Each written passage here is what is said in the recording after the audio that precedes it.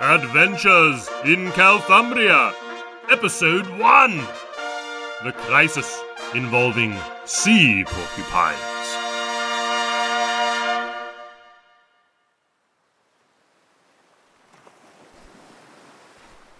Along the western shores of Oceanus Calthumbrius, a lone figure in a reflective lime-green biosuit ambles up the coast.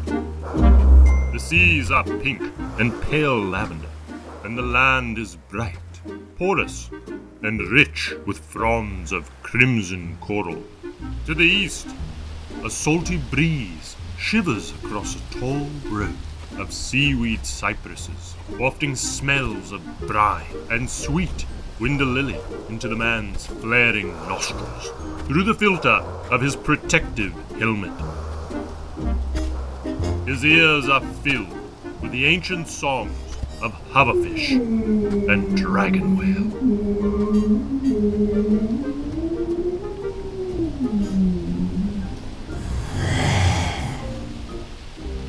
Ethereal creatures swim high amongst purple clouds in the cantaloupe orange heavens. He can feel warmth radiating on his suit from the second sunrise. There is life out here, and yet life is fleeting. What have we here?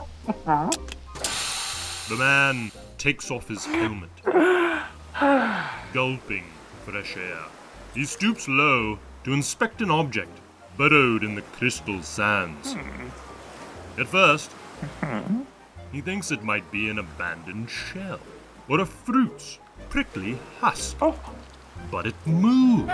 The critter squirms. Its purple quills quiver at his touch. Oh, at last! A living specimen!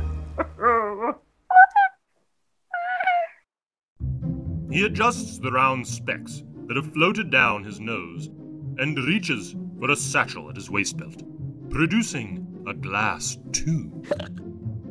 Carefully, he places the organism inside this capsule and seals the lid shut. The creature curls into a fuzzy ball and falls asleep.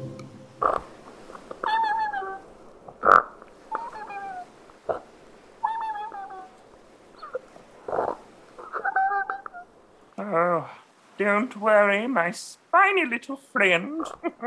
I'm not going to hurt you. I'm going to save you and all of us from total destruction. The fate of Calthumbria hangs in the balance. I must take you to the king of Althazar at once.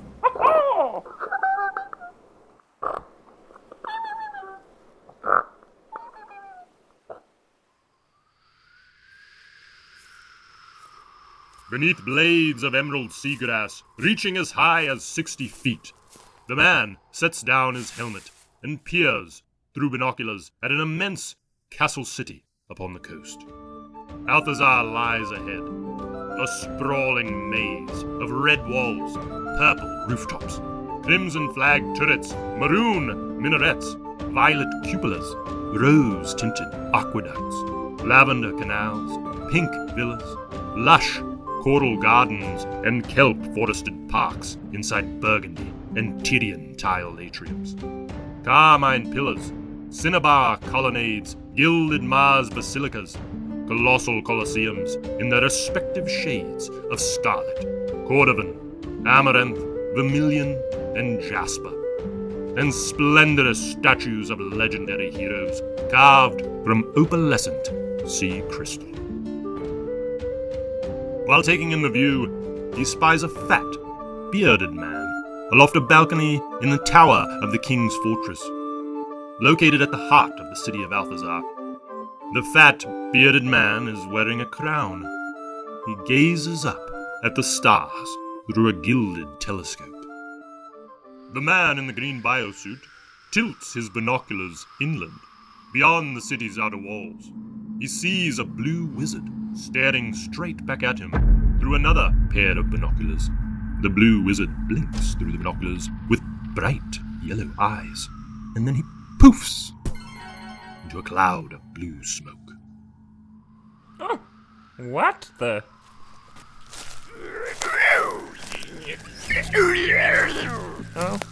Oh dear.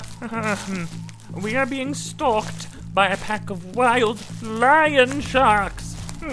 They are a native species to the plains of Balthazar, but rarely do they hunt this early before the hours of twilight. Why, they must be famished.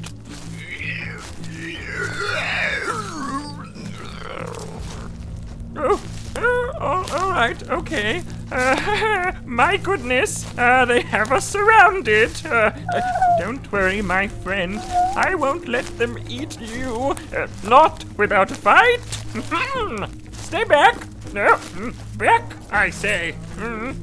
He closes his eyes just as the nearest lion shark lunges in attack.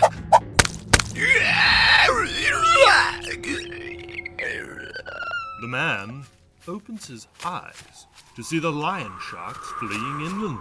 Two of the beasts lie slain, arrows sticking in their sides.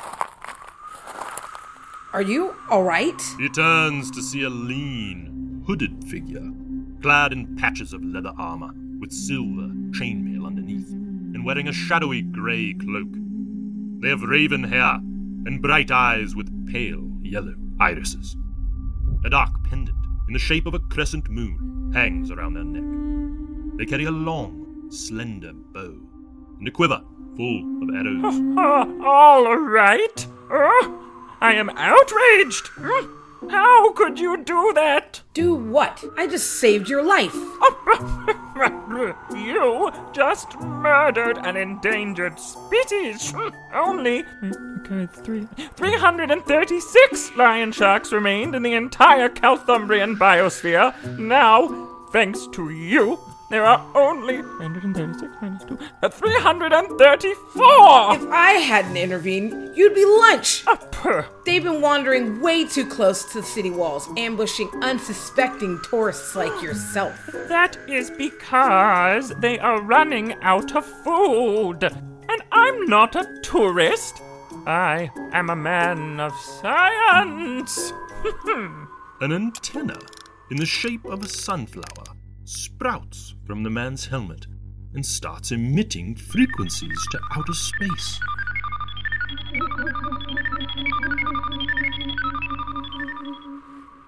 And I'm a master of the hunt, which means we probably share very little in common. Now help me carry these carcasses to Althazar. He glances over at the lion shark's maimed flesh. Glistening entrails begin pooling out in a symphony of excrements.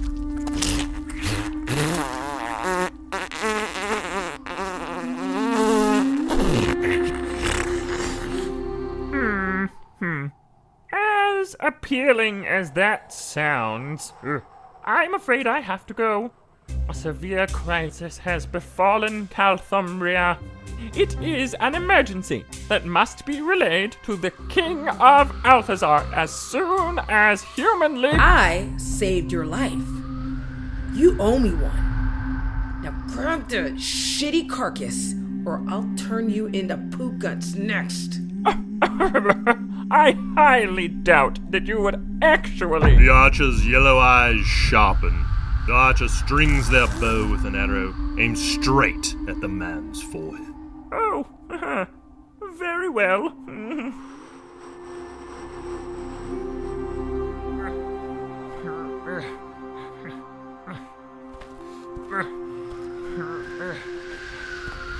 The hunter rides atop a grey manta wolf, an intelligent beast with smooth wings and a sharp, stinging tail. One of the carcasses is draped across its silver-furred hindquarters, as the weight of both dead lion sharks would be too much for the majestic mount to carry. The man of science trails behind, lifting the scrawnier carcass upon his shoulders with the help of straps. So, what's your name? They call me Caldera. wielder of the crescent bow. As Caldera speaks, they are confronted by a larger pack of lion sharks.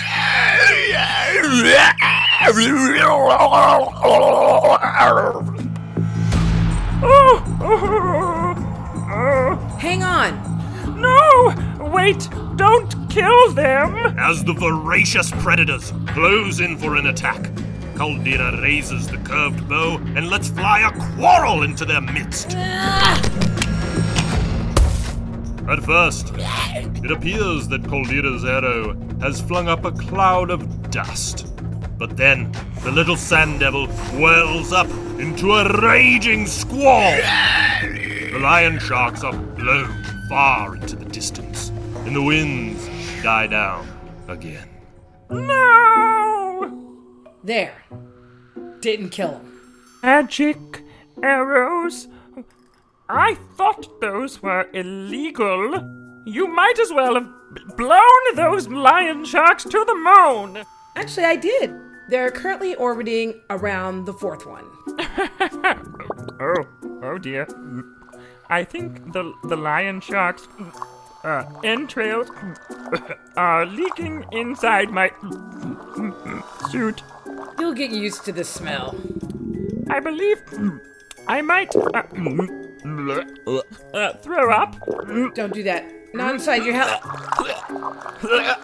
Ugh, gross. You're disgusting, like an old man baby. Hand me that carcass. I don't want you touching any of my pelts. I'm fine. Actually, I did not vomit inside my helmet. Everything is fine. I will manage. Are you sure? You look ill. I will manage. My hero. What's your name?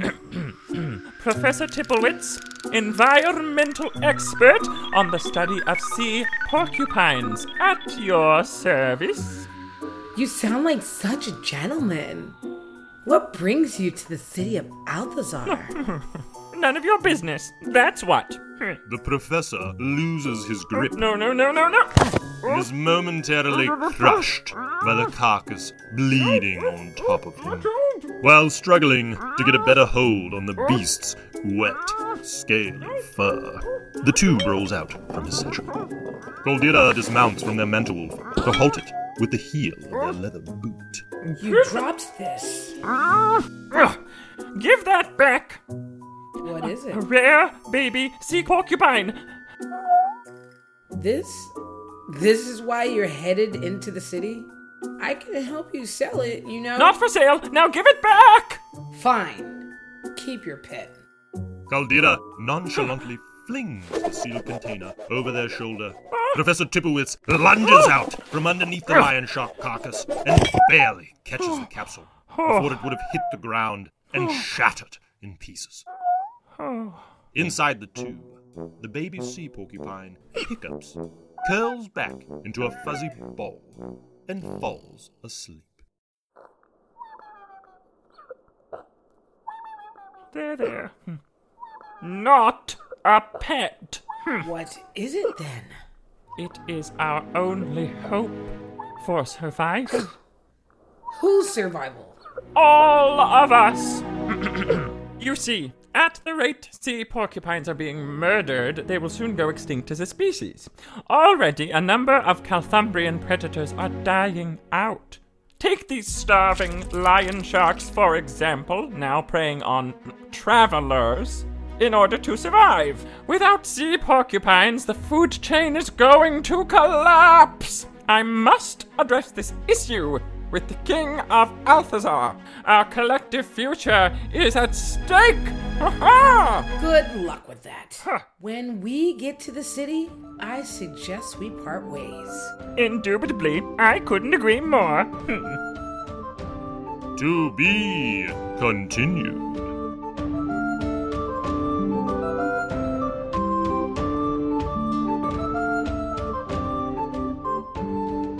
Starring Chris Steele as Professor Tipplewitz. Latasha Govin as Coldita.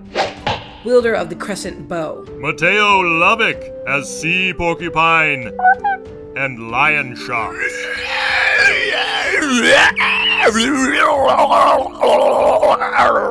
And Willa Leach as Dragon Whale. Narrated by Yusef Graves. Created and written by Max Silva. Sound designed by Adam Kennedy. And executive produced by Casey Vandazee.